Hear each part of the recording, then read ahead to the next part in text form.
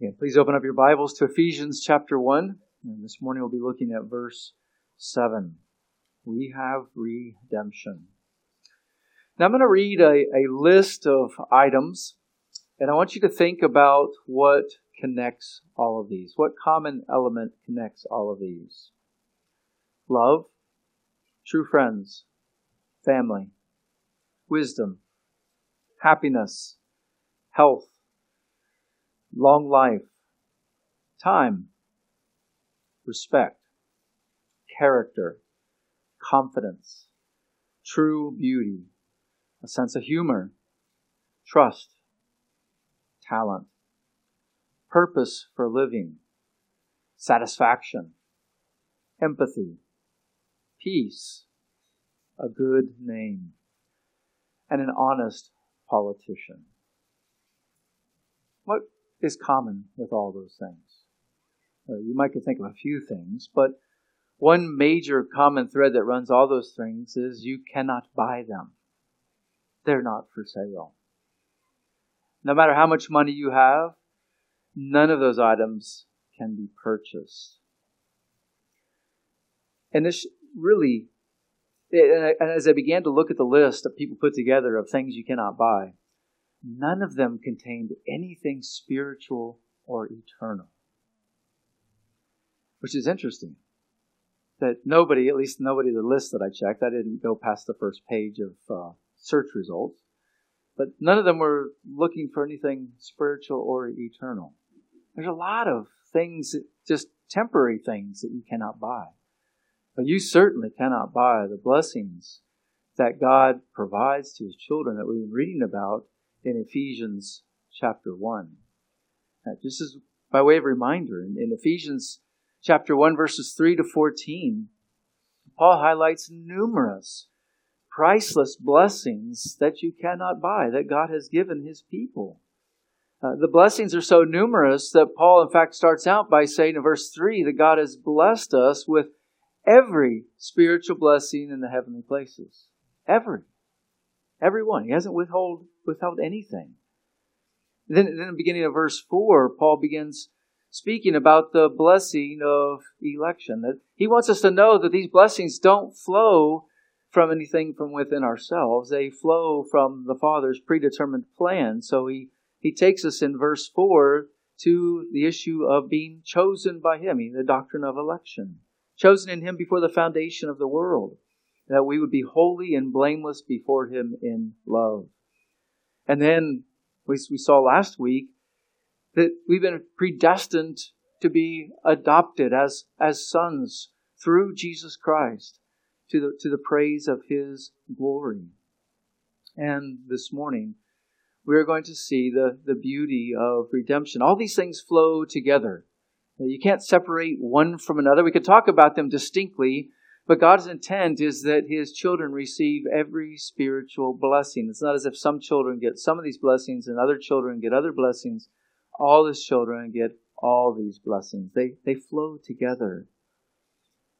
And remember that the Father was not constrained to do these things. Time and time again, we see just the phraseology, the way the word is put together here, that it's the kind intention of His will. He desired to do these things. And these blessings are 100% grace gifts. You can't earn part of them. You can't earn any of them. You can't buy any of them. They're 100% grace gifts. And so just imagine Paul being a tour guide, taking us on a tour of the mountains of God's blessings. And this morning we're going to see the mountain of blessing of redemption. And that's what we're going to see from verse 7. But before we dig into that, I want to read verses 3 to 14, again, helping us to keep the bigger picture in mind as we dig into the details. So let's pick up our reading, verse 3 of chapter 1. Blessed be the God and Father of our Lord Jesus Christ, who has blessed us with every spiritual blessing in the heavenly places in Christ, just as He chose us in Him before the foundation of the world, that we would be holy and blameless before Him in love, by predestining us to adoption as sons through Jesus Christ to Himself, according to the good pleasure of His will, to the praise of the glory of His grace, which He graciously bestowed on us in the Beloved. In Him we have redemption through His blood, the forgiveness of our transgressions, according to the riches of His grace, which He caused to abound to us in all wisdom and insight, making known to us the mystery of His will, according to His good pleasure, which He purposed in Him, for an administration of the fullness of the times, that is the summing up of all things in Christ, things in the heavens and things on the earth in Him. In Him we also have been made an inheritance, having been predestined according to the purpose of Him who works all things according to the counsel of His will, to the end that we who first have hoped in Christ would be to the praise of His glory. In Him you also, after listening to the word of truth, the gospel of your salvation, having also believed, you were sealed in Him with the Holy Spirit of promise, who is given as a pledge of our inheritance unto the redemption of God's own possession, to the praise of His glory. Notice that refrain 3 times stated in this passage, to the praise of His glory. Just helps us keep the big picture in mind. These truths are designed to cause us to praise our Lord and our God. And so in looking at verse 5, we're going to see 5 astounding truths of redemption that function like a springboard to help you praise and adore your Lord and your God. 5 astounding truths of redemption that act as a springboard of praise in our lives. The first one is really just looking at the first phrase in Him is this, the relationship of your redemption. Consider the relationship of your redemption. It is in Him.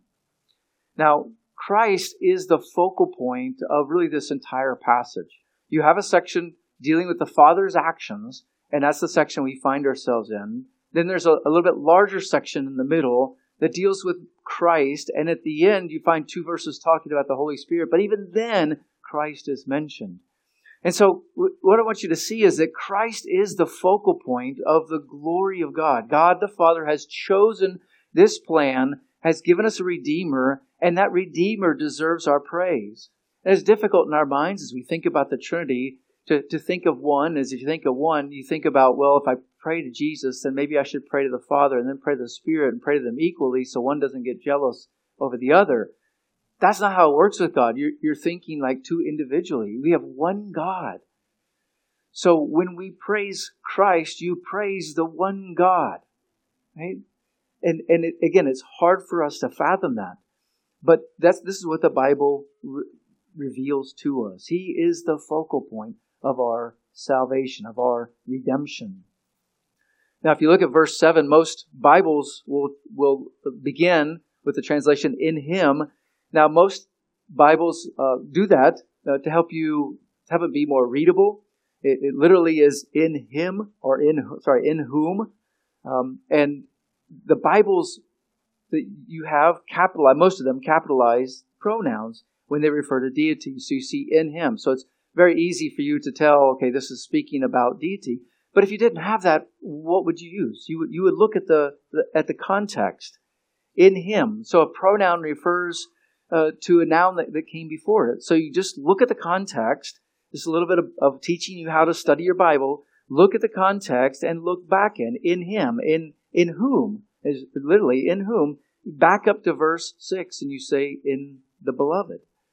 So that in Him refers to in the Beloved. Well, who is the Beloved? Okay, sort of functioning as another pronoun. Well, you just back up a little bit more and we see in verse 5, He says, by predestining us to adoption as sons through Jesus Christ to Himself. So the Father predestined us through Jesus Christ to Himself, according to the good pleasure of His will, to the praise of the glory of His grace, which He graciously bestowed on us in the Beloved. So the Beloved is pointing to Jesus Christ. So going back to verse 7, in Him is through Jesus Christ. And just in case you want to check to make sure that you understand that correctly, you just keep reading to verse 7. In Him we have redemption through His blood. The Father has no blood. It's only the Son who became incarnate that ever had blood. So it just kind of confirms who this passage is talking about. Christ is the focal point of the Father's redemption. You must be redeemed in Him. There's no other person through whom you can be redeemed. There's no other relationship by which you can be redeemed. The Apostle Paul makes it clear the fact that redemption is in Him, in Christ.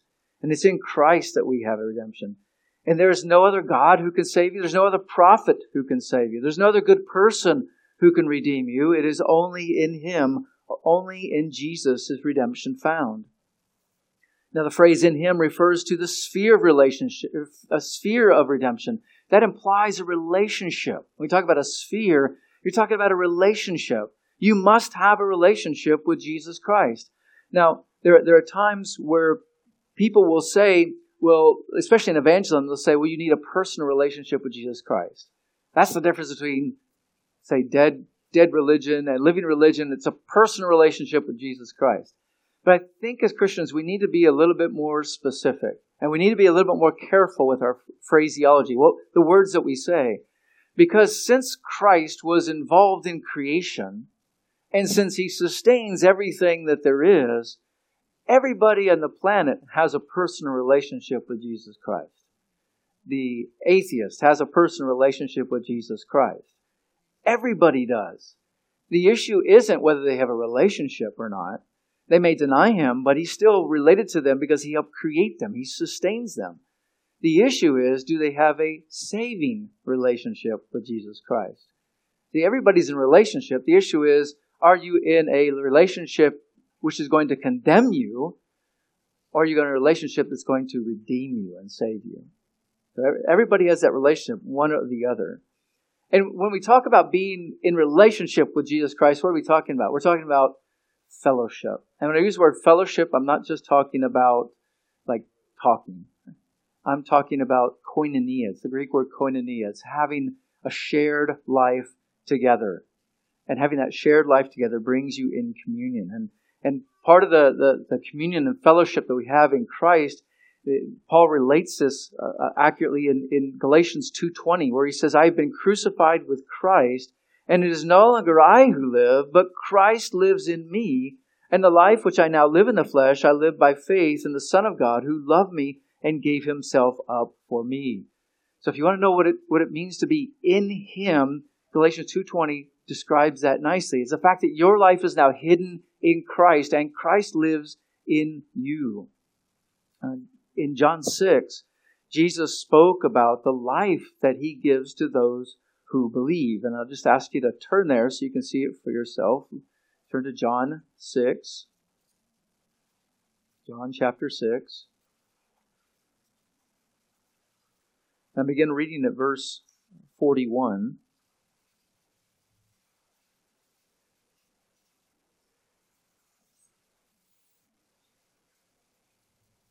This is in the context of Jesus speaking about how He is the bread of life. And in that context, he's talking about, just pick up in verse 40, he says, "For this is the will of my Father, that everyone who sees the Son and believes in Him will have eternal life, and I myself will raise him up on the last day." Therefore the Jews were grumbling about Him because He said, "I am the bread that came down from heaven." And they were saying, "Is not this Jesus, the son of Joseph, whose father and mother we know? How does He now say, 'I have come down from heaven'?" Jesus answered and said to them, "Stop grumbling among yourselves. No one can come to me unless the Father who sent me draws him, and I will raise him up on the last day. It is written in the prophets, they shall all be taught by God. Everyone who has heard and learned from the Father comes to me. Not that everyone has seen the Father, except the one who is from God. He has seen the Father.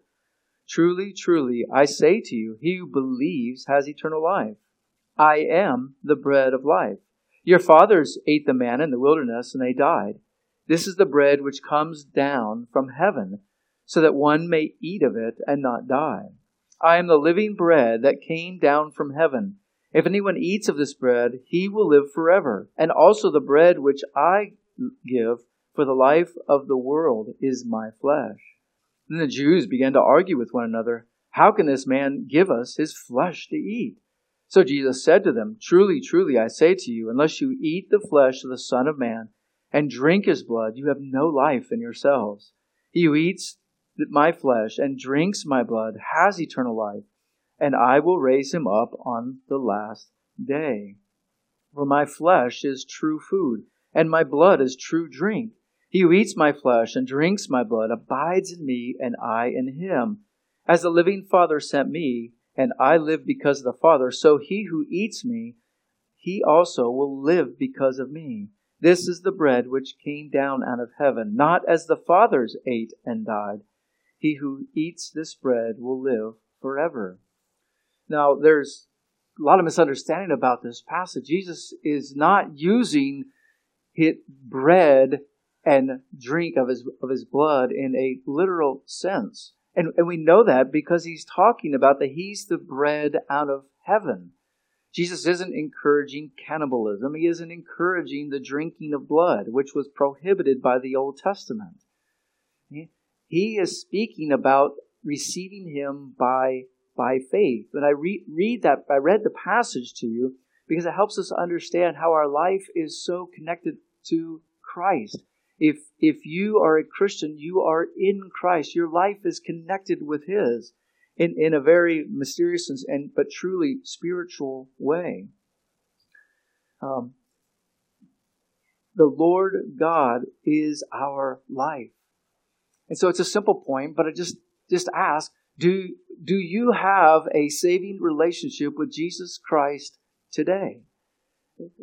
Christ is the only way. He is the only bread from heaven that can grant eternal life. Are you trusting in him today? You must be found in him to be redeemed. And this really is astounding. This is an astounding truth because you have the second person of the Trinity in personal relationship with sinners. In that redemption, drawing you into a relationship, a saving relationship, a caring relationship with him. That's the first truth of your redemption. The second is your need for redemption. Right? The fact that you're in a relationship with the Father, if you're redeemed, you're redeemed in him. But we don't appreciate that redemption unless we understand our need for redemption. And notice what Paul says next. He says, we have redemption. That's important because prior to that, he needed redemption, just like each of us needs redemption. Now, what does redemption mean? Well, redemption, basically in English, means an occasion when someone is saved from evil or suffering or different circumstances. So it's a fairly generic use or broad use of the term. The biblical idea of redemption includes the rescuing of someone from evil and suffering. We see this in the Old Testament.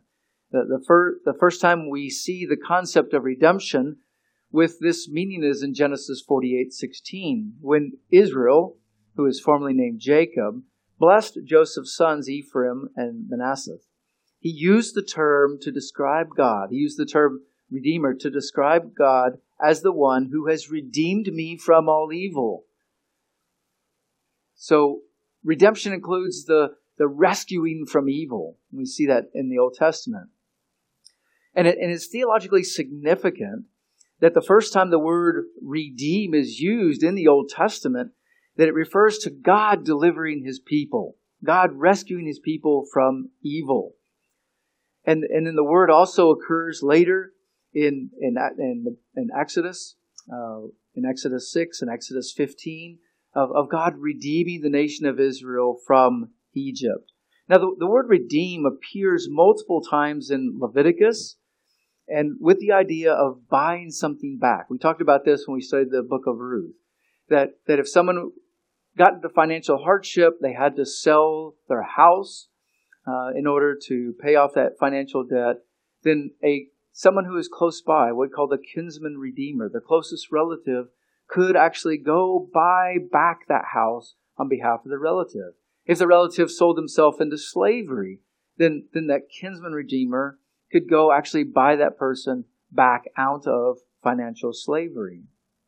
And the book of Psalms and the book of Isaiah further develop the important idea as God as Redeemer, who delivers and saves his people from various circumstances, but more significantly, you begin to see He's redeeming them from their sin. And that appears many times in the book of Isaiah. Now Yahweh is described as the Redeemer par excellence. That means the most excellent Redeemer. While a kinsman Redeemer could help you on a small scale, it was the Redeemer, Yahweh Himself, who needed to redeem us from evil, trouble, and even sin. And thus God's people are routinely called in Scripture the redeemed. We're called the redeemed. Now, this Old Testament background fuels the Apostle Paul's use of the word redemption here. The Greek word that Paul uses in verse 7, he also uses in verse 14, and then later in chapter 4, it refers to setting someone free by paying a price. Setting someone free by paying a price. One dictionary explains the word, along with several related words, there's not one word for redemption. These words mean to release or set free, with the implied analogy to the process of freeing a slave.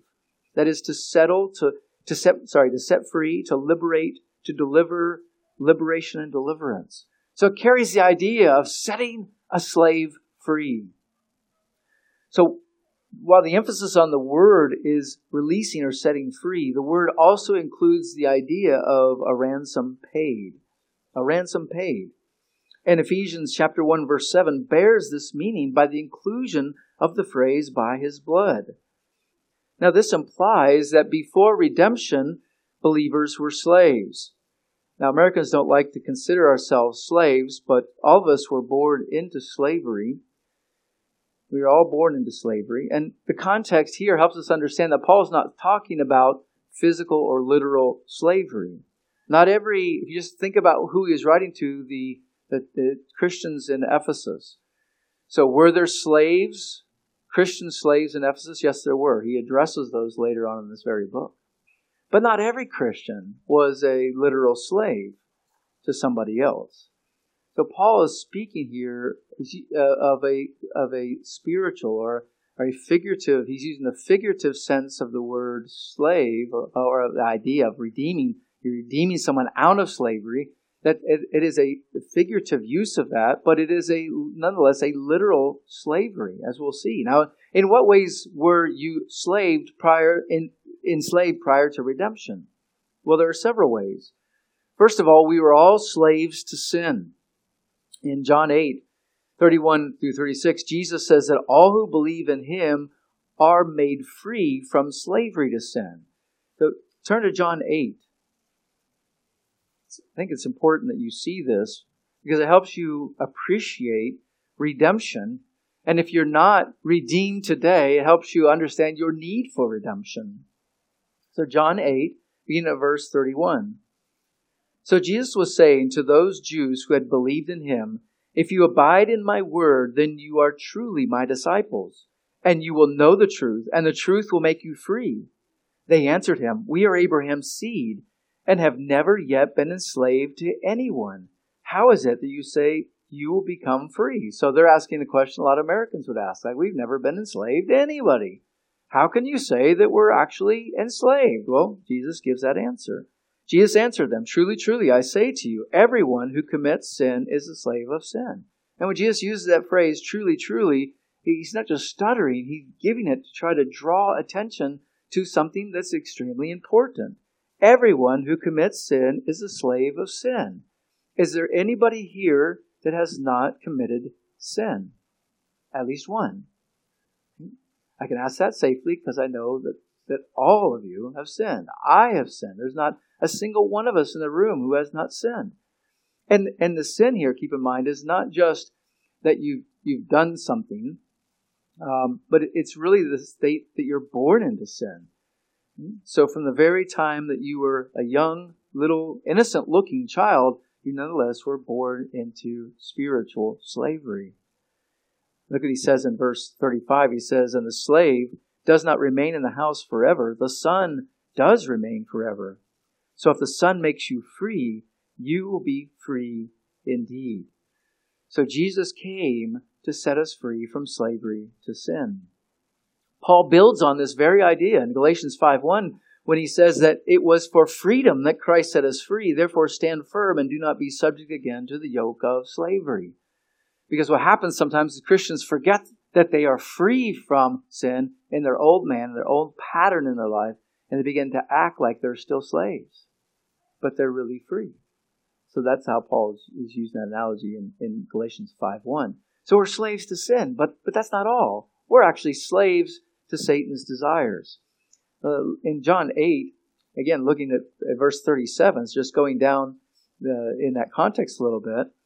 He is speaking of how we are enslaved to Satan's desires.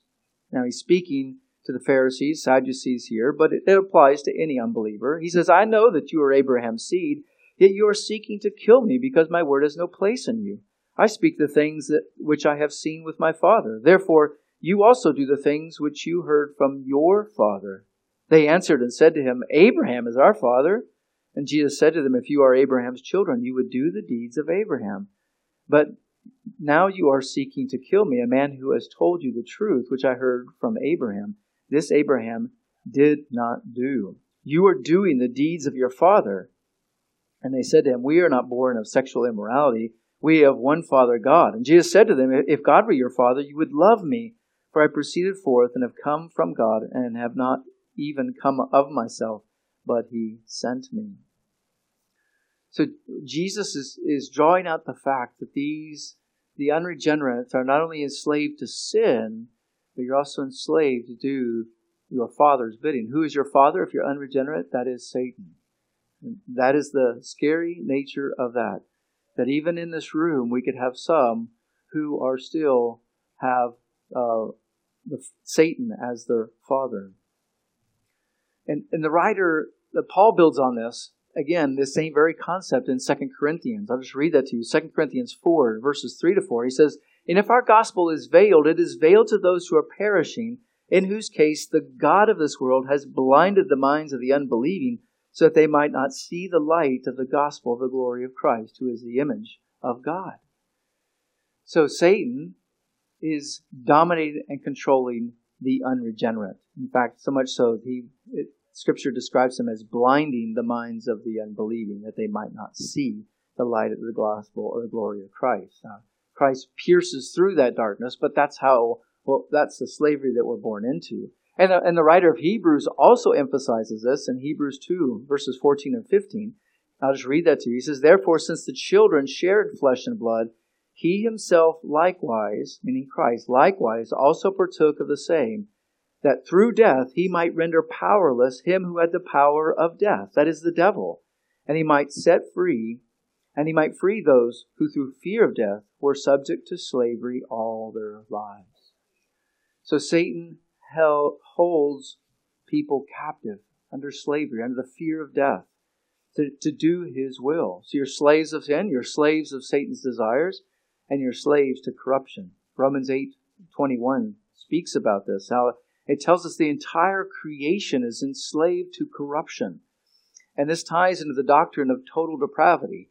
We won't do a rabbit trail on total depravity, but total depravity just means that every part of your being has been impacted by sin. It doesn't mean you're as bad as you could be. It doesn't mean that you can't do relative good things. You can help your neighbor. You can help an old lady cross the street. You can buy a neighbor groceries without being in Christ.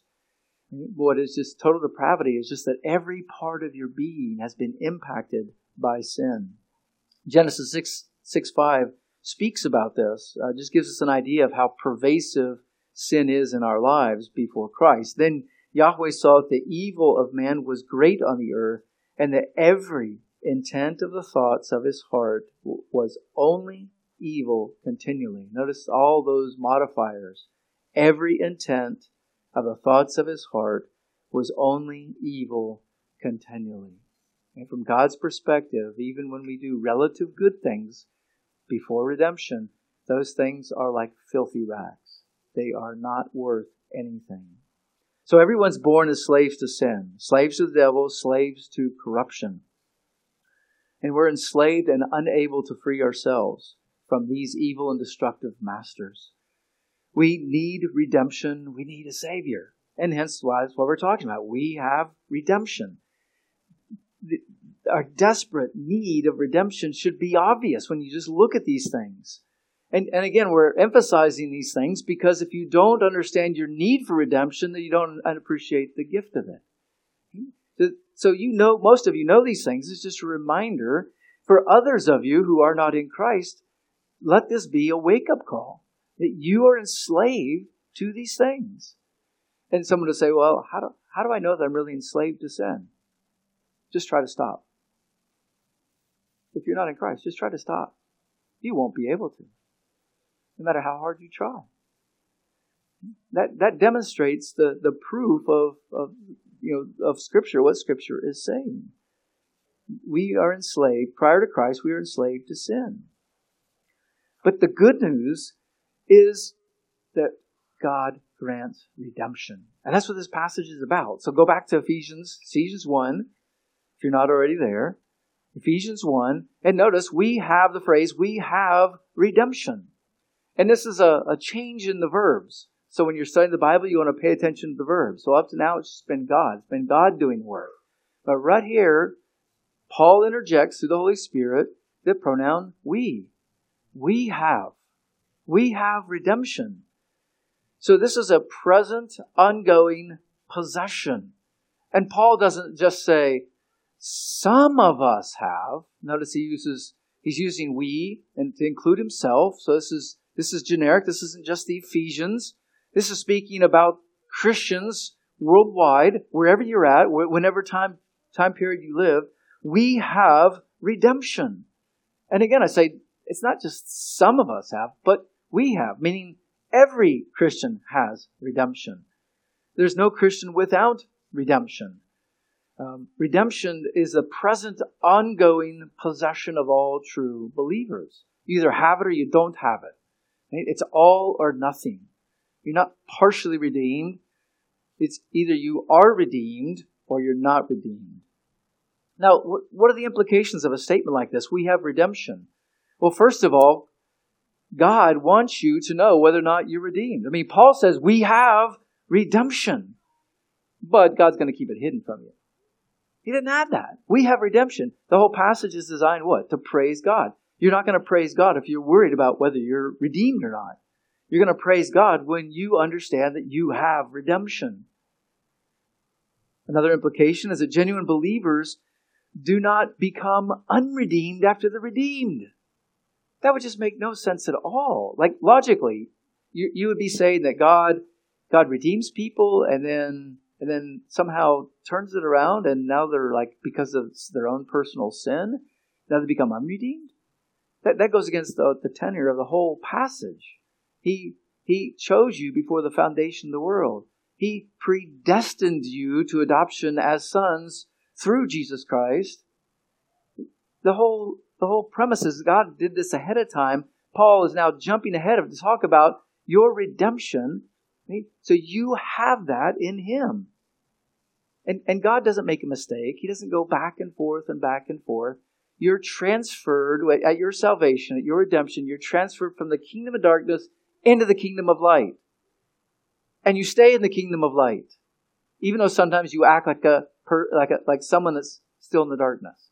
That doesn't remove you from the kingdom of light. You're still in the kingdom of light. So walk in the light, is what Scripture says. So your redemption is secure because it's in Him. It's not in you. It's not anything you did. And also, another implication is genuine disciples rejoice in the fact that you're redeemed. You're redeemed. So trust the Lord for His provision of redemption in your life. Praise the Lord for His glorious, glorious redemption, this gift of redemption. Again, you cannot buy redemption. You cannot buy spiritual redemption. You cannot buy your soul. Only Christ can do that. Well, let's look at the third fact of redemption, the third astounding fact of redemption that really is a springboard for praise to God, and that is the cost of your redemption. When you consider the great cost, it makes you more appreciative of what Christ has done. What does that cost? Through His what? Blood. through his blood.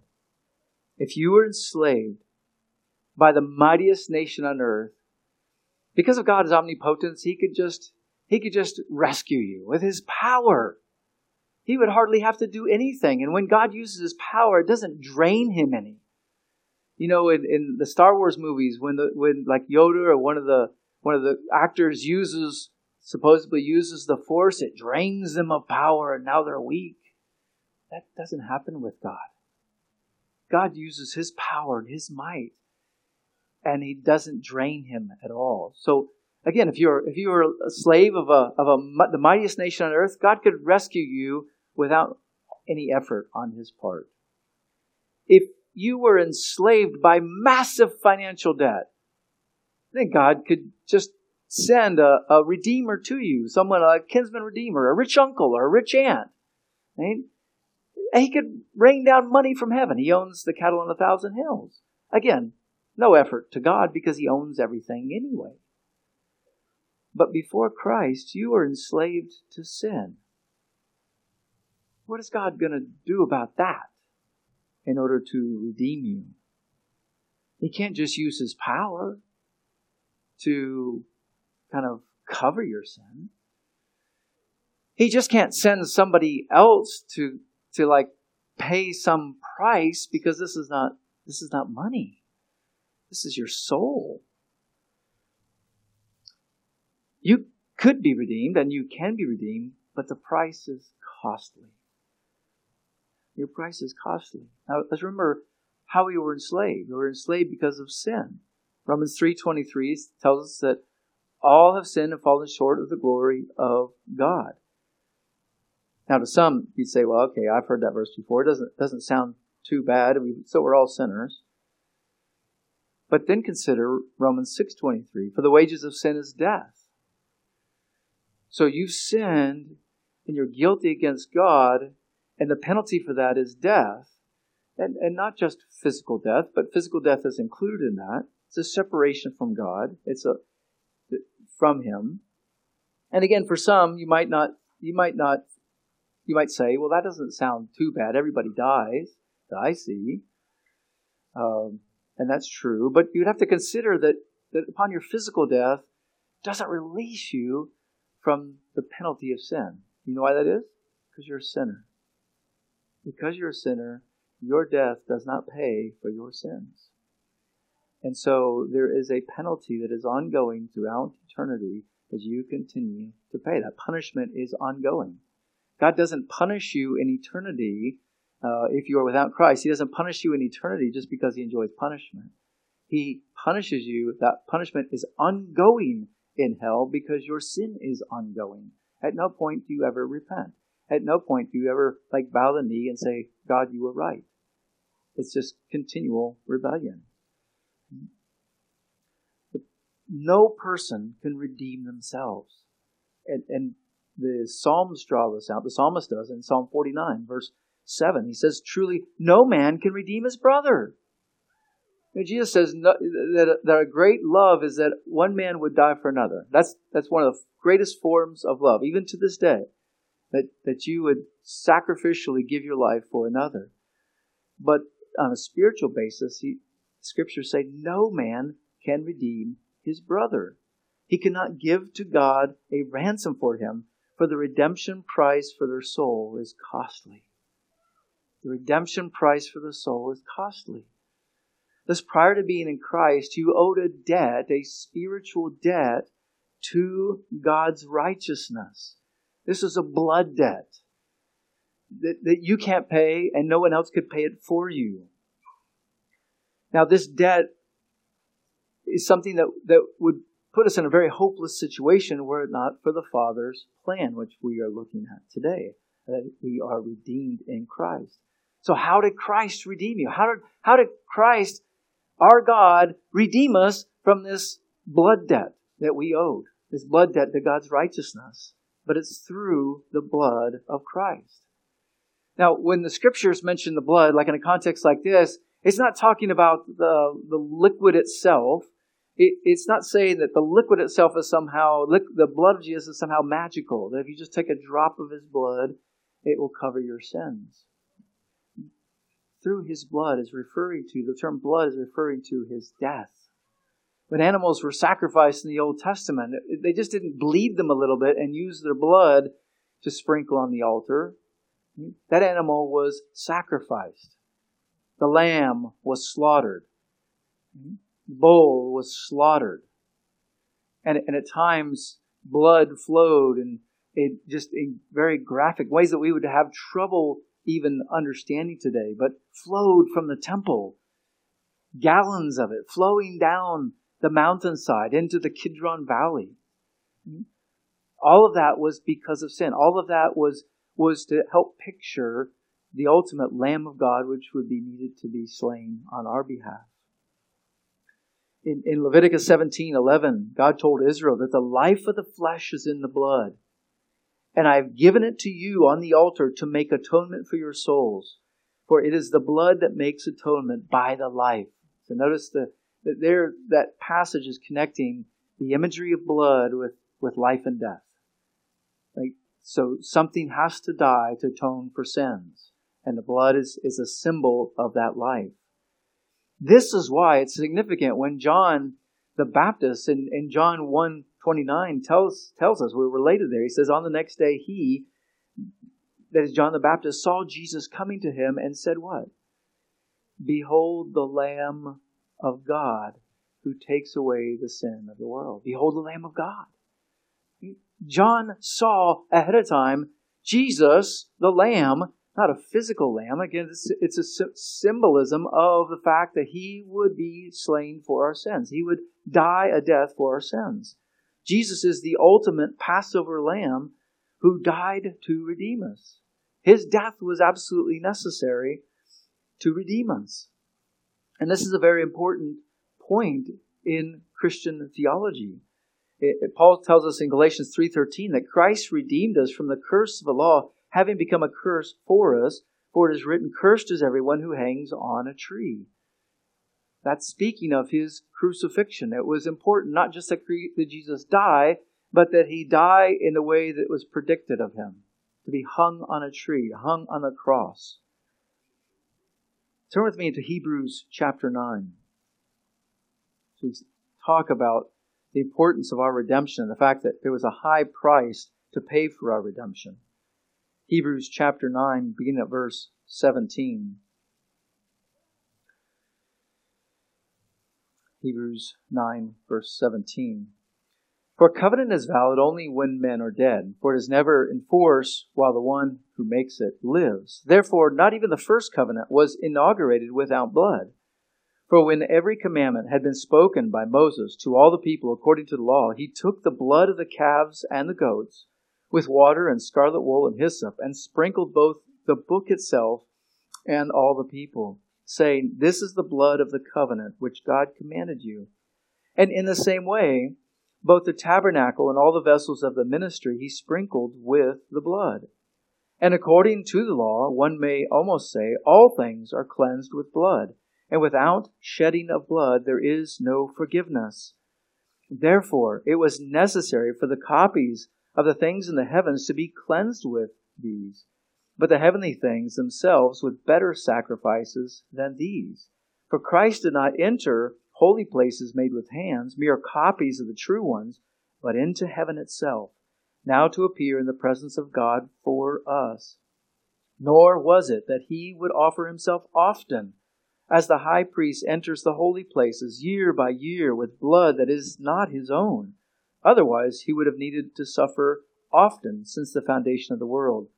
But now, once at the consummation of the ages, he has been manifested to put away sin by the sacrifice of himself. And inasmuch as it is appointed for men to die once, and after this comes judgment, so Christ also, having been offered once to bear the sins of many, will appear a second time for salvation without reference to sin, to those who eagerly await for him. What a blessing it is. Christ died once for all. Once for all.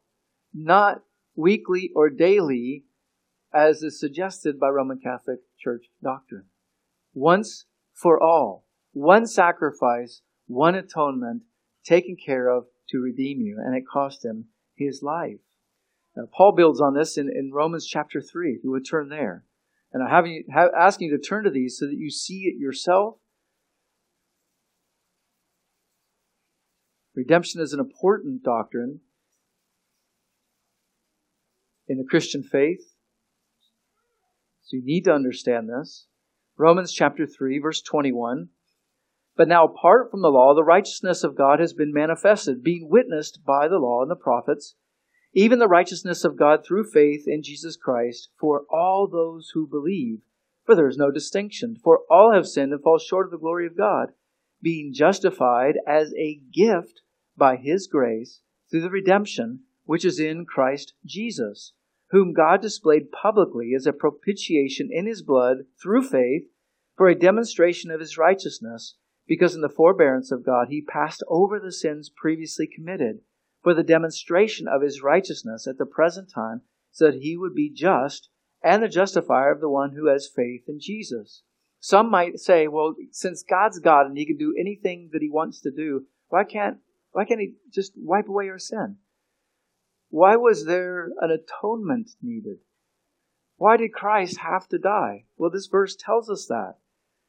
Christ had to die in order to be the propitiation for our sins, so that God would be both just and the justifier of the one who has faith in Christ. He's both. He can't just push your sins underneath the carpet and pretend like it doesn't exist. In order to justify you, to be your justifier through faith in Christ, giving you Christ's perfect righteousness, He had to deliver perfect justice against your sins. And that Christ took on the cross for you. For you. Peter builds on this. Go to 1 Peter chapter 1. A verse we've looked at in the past. 1 Peter 1, beginning at verse 17. 1 Peter 1:17. And if you address as Father the one who impartially judges according to each one's work, conduct yourselves in fear during the time of your sojourn, knowing that you were not redeemed with corruptible things, like silver or gold, from your futile conduct inherited from your forefathers. But watch verse 19. But with precious blood, as of a lamb, unblemished and spotless, the blood of Christ. The blood of Christ. He was foreknown before the foundation of the world, but appeared in these last times for the sake of you, who through Him are believers in God, who raised Him from the dead and gave Him glory, so that your faith and hope are in God.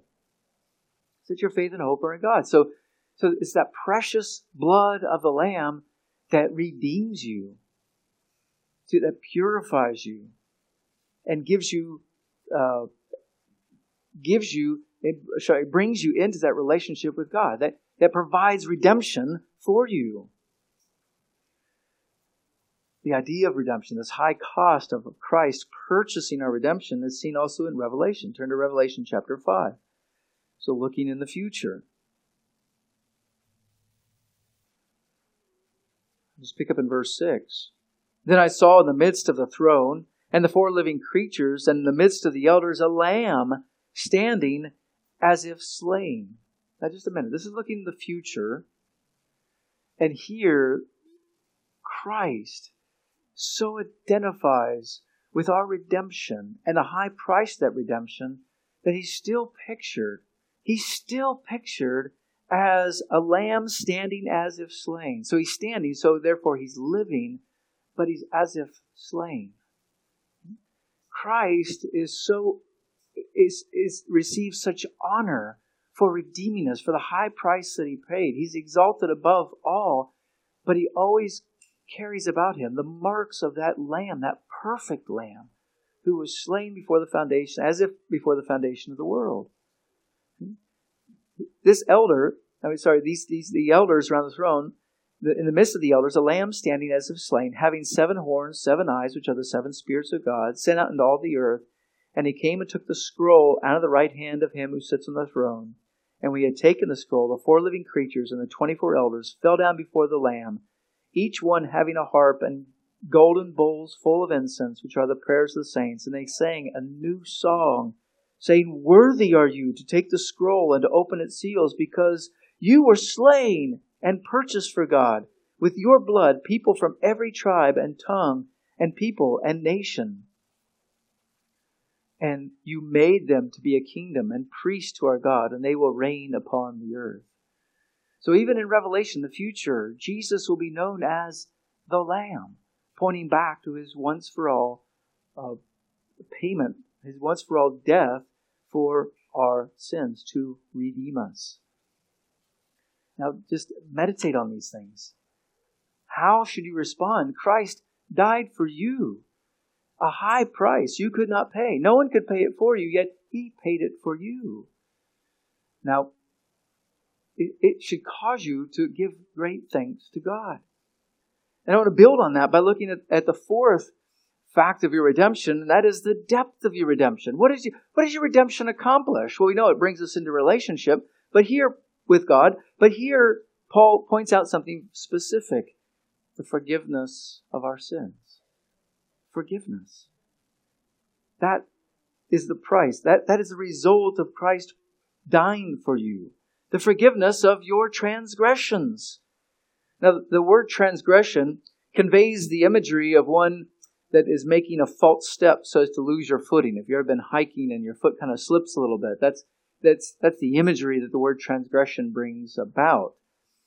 But here we're talking not just about physical mistake, we're talking about a violation of moral standards. But this word transgression is more than just like an accidental, violation of moral standards. Oh, you didn't know that was the law. Like sometimes you end up speeding because you don't know the speed limit. That's not what this is. This is talking about flagrant transgression. It is not an innocent mistake. One dictionary notes this. It said, this word indicates a conscious and deliberate false step or error. It denotes a conscious and willful act against God's holiness and his righteousness. It's a willful act against God's holiness and righteousness. So what is a transgression in a practical sense? A transgression is anything that flows from the works of the flesh. To give you some practical examples. Galatians 5. Verse 19 talks about the works of the flesh. So these would qualify as transgressions. Now the deeds of the flesh are evident: sexual immorality, impurity, sensuality, idolatry, sorcery, enmity, strife, jealousy, outburst of anger, selfish ambition, dissensions, factions, envy, drunkenness, carousing, and things like these. In other words, it's not an exhaustive list. And in fact, later on in verse 26, he says, let us not become those with vainglory, challenging one another, envying one another. Vainglory just means seeking after things for your own glory. And this is not an exhaustive list. So you have this massive debt of sin that's against you. And Jesus, through his redemption, provides forgiveness of your sins. What is forgiveness? It's basically the agreement never to bring your sins up to you ever again. As human beings, we have faulty memory. If a sin is far enough in the past, you forget about it. And that's a good thing. But God never forgets. God doesn't gain information. He also doesn't lose information. So when we're talking about forgiveness, that's a significant thing with God. That's his agreement never to bring your sin up to you ever again or use it against you. Or use it as a charge against you, even though it was your sin. Micah 7:19 illustrates forgiveness this way. Speaking of God, he says, and you will cast their sins into the depths of the sea. What is the imagery there? It's like taking a rock, right, and throwing it into the depths of the sea, into the deepest part of the ocean that we haven't even discovered yet. And it sinks to the bottom, never to be brought up again. Beautiful imagery. It's not like the fisherman's bob that bobs back up after a little while.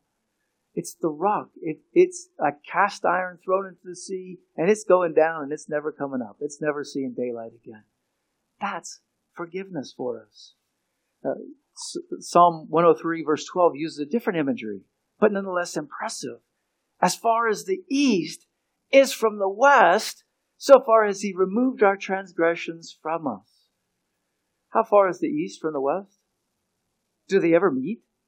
Well, no. If you go west and keep going west, hey, will you ever find east? And I'm not just talking about like East China or somewhere like that. The directions. Do east and west ever meet? No, because as far as you go around, you keep going west and east is always in front of you. And if you go east, then west is always in front of you. That's the imagery here. God removes your sin totally from you. He takes the load off your back. Absolutely, praise the Lord. And if that wasn't enough, biblical forgiveness does more than that. Not only does it take your sin and get rid of it totally, but it does this. It reconciles us to a holy God. It allows Him to bring us close to Him. One author says this. He says, forgiveness is not merely a remission of past guilt. That alone is a massive blessing. But he says it is not merely a remission of past guilt, but also includes total deliverance from the power of sin and the restoration to fellowship with God. Forgiveness takes place because God gives Himself completely in the sacrifice of His Son, and so gives sinners a share in His own righteousness. And thus in Christ one becomes a pardoned sinner and a new creation. That's what God's forgiveness does. A pardoned sinner and a new creation. He does both of those things through His forgiveness. Now, Dave Ramsey is in the business of helping people get debt-free. And when they get debt-free, you can go down to his office and you can do the debt-free screen. I don't know if you ever heard those or not.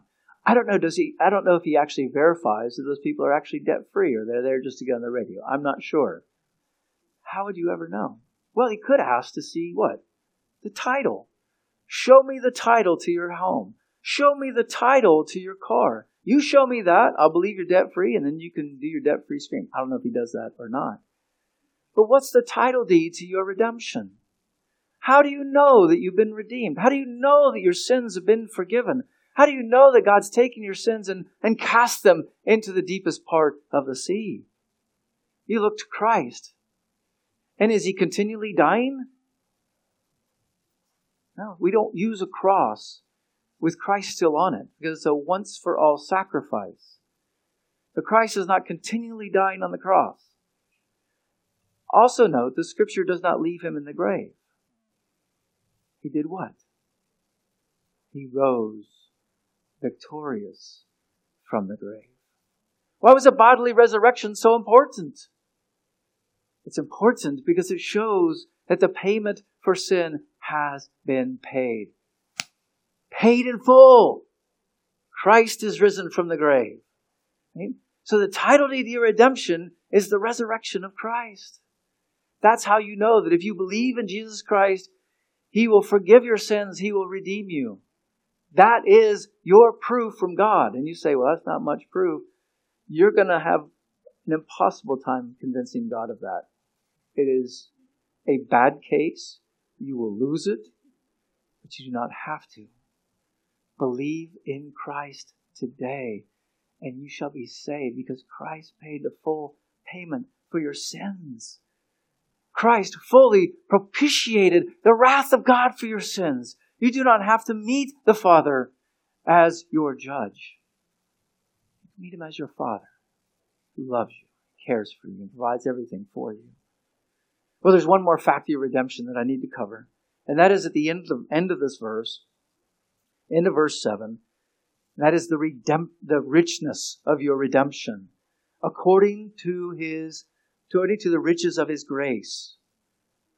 Now, the prepositions in the Bible often reveal a very rich theology. Sometimes we don't think of prepositions as very important at all. Sometimes they are very important, and this is one of those cases. Paul does not say that we have been redeemed out of the riches of God's grace, but he says we are redeemed according to the riches of His grace. Well, what's the difference? Well, look at it this way. Suppose you're a waiter. You're waiting tables at a local restaurant when Nick Chubb walks in with his family and is seated in your area. So you're taking care of him. And you make sure you give them really good service. And their dinner bill, it's not terribly high, it comes to $100. Now, what kind of tip are you hoping for? Do you want a tip out of Nick Chubb's wealth, or do you want a tip according to Nick Chubb's wealth? Well, if he gives you a tip out of his wealth, he could merely give you $10. That's out of his wealth. Out of his millions, he gave you $10. But if he gave you a tip according to his wealth, he might give you $1,000. You see the difference? According to means in proportion to, in alignment with. So the Father has given us grace upon grace upon grace. He hasn't, his abundant grace and his abundant blessings, he hasn't just taken like a little drop of that and applied it to you. He's given you blessings that are in according to his grace, his limitless grace. That's what God has done for us. So, since God has blessed us with the priceless blessing of redemption, the forgiveness of sins, according to his riches of his grace, you do not need any further grace. Sometimes we think we need something further from God. When you think you need something further from God, go back to Ephesians 1 and remind yourself of what God has already given to you. God has already given this to you. And we can say, away with any kind of doctrine, whether it's from the Roman Catholic Church or anywhere else, that says that you need further grace, that you need extra grace, or that there's a treasury of grace that somehow the saints pile up in heaven and it gets applied to you. Well, that's nonsense. It's bad doctrine that doesn't come from the Bible, but you also don't need it. If God has provided you with blessings that are according to his grace, you don't need anything else. Again, every spiritual blessing in the heavenly places. See how these things all tie together. So, how are you going to react? How are you going to react to these things? Can I plead with you not to be numb about these things? Don't be numb.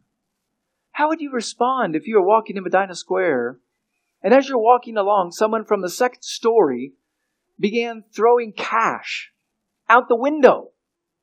And they were saying, free cash, come and get it. Would you just keep walking along the street and say, nah, I'm cool.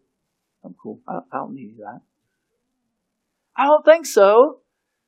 You'd be making a grab for the cash, assuming it's legitimate cash, but I made this illustration, so that's the way it works. But you have a God, not a God, the God of the universe, who is prepared to give you every spiritual blessing in the heavenly places if you'll but repent of your sins and believe in Christ. Can you really just keep walking and say, no, I'm cool, I don't need any of that? Don't do that. Believe in Christ. Accept him today to be your Redeemer. You might say, well, how do I do that? Well, you just right there in your seat, you confess that you're a sinner to God. Not to me, not to anybody else, but to God. And you call upon him and ask him to save you. Ask him to be your Redeemer. He won't turn you away. He's not that kind of God. Trust in him to be your Redeemer. Beloved, when you read Ephesians chapter 1, verse 7, take note of the 5 astounding truths of your redemption. The relationship of your redemption that is in him, in Christ. The need for your redemption, that you are slaves, but Christ purchased you out of that. You have now been redeemed. You have it as present possession.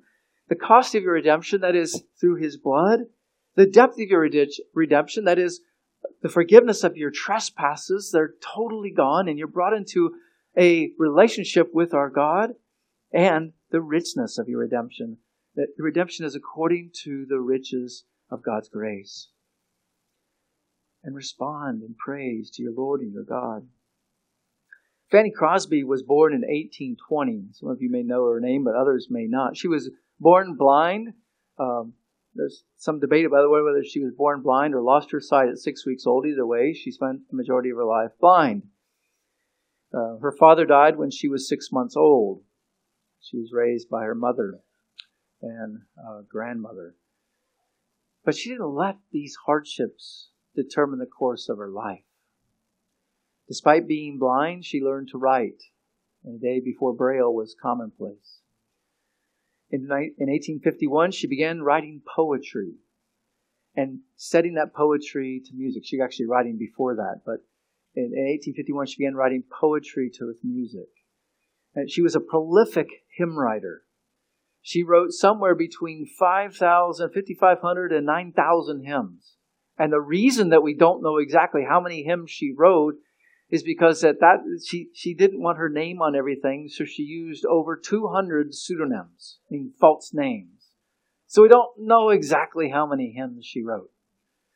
We have a few of her hymns in our hymnal. But one of the hymns that she wrote was called Redeemed. How I love to proclaim it. I'm going to read that to you because it aptly summarizes the blessings of Ephesians 1, chapter 7. Redeemed. How I love to proclaim it. Redeemed by the blood of the Lamb. Redeemed through His infinite mercy.